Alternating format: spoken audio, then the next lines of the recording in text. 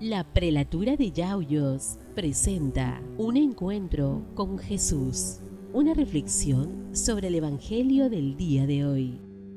Queridos hermanos, en el Evangelio de este sábado leemos cómo nuestro Señor Jesucristo se proclama como el Señor del sábado.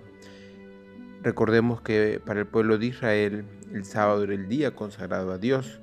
Ya el sábado Dios había descansado de la creación y por tanto ese día lo tomaban como el día de Dios.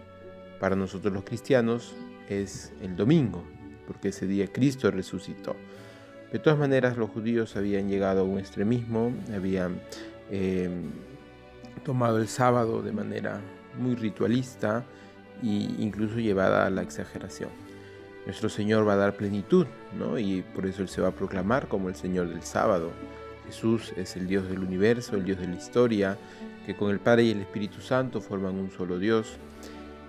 Hoy para los cristianos, el día de Dios es el domingo, ¿no? Por tanto, ese día tenemos que consagrarlo al Señor.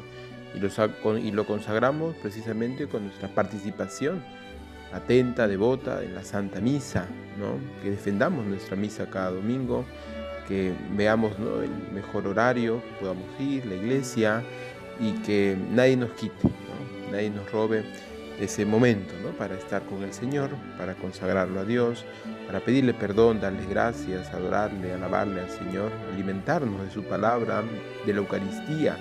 Entonces, el día domingo es el día del Señor y también es un día de descanso para pasarla en familia, para vivir mejor la contemplación, la oración, ¿no?, para unirnos viendo incluso de manera especial las obras de caridad.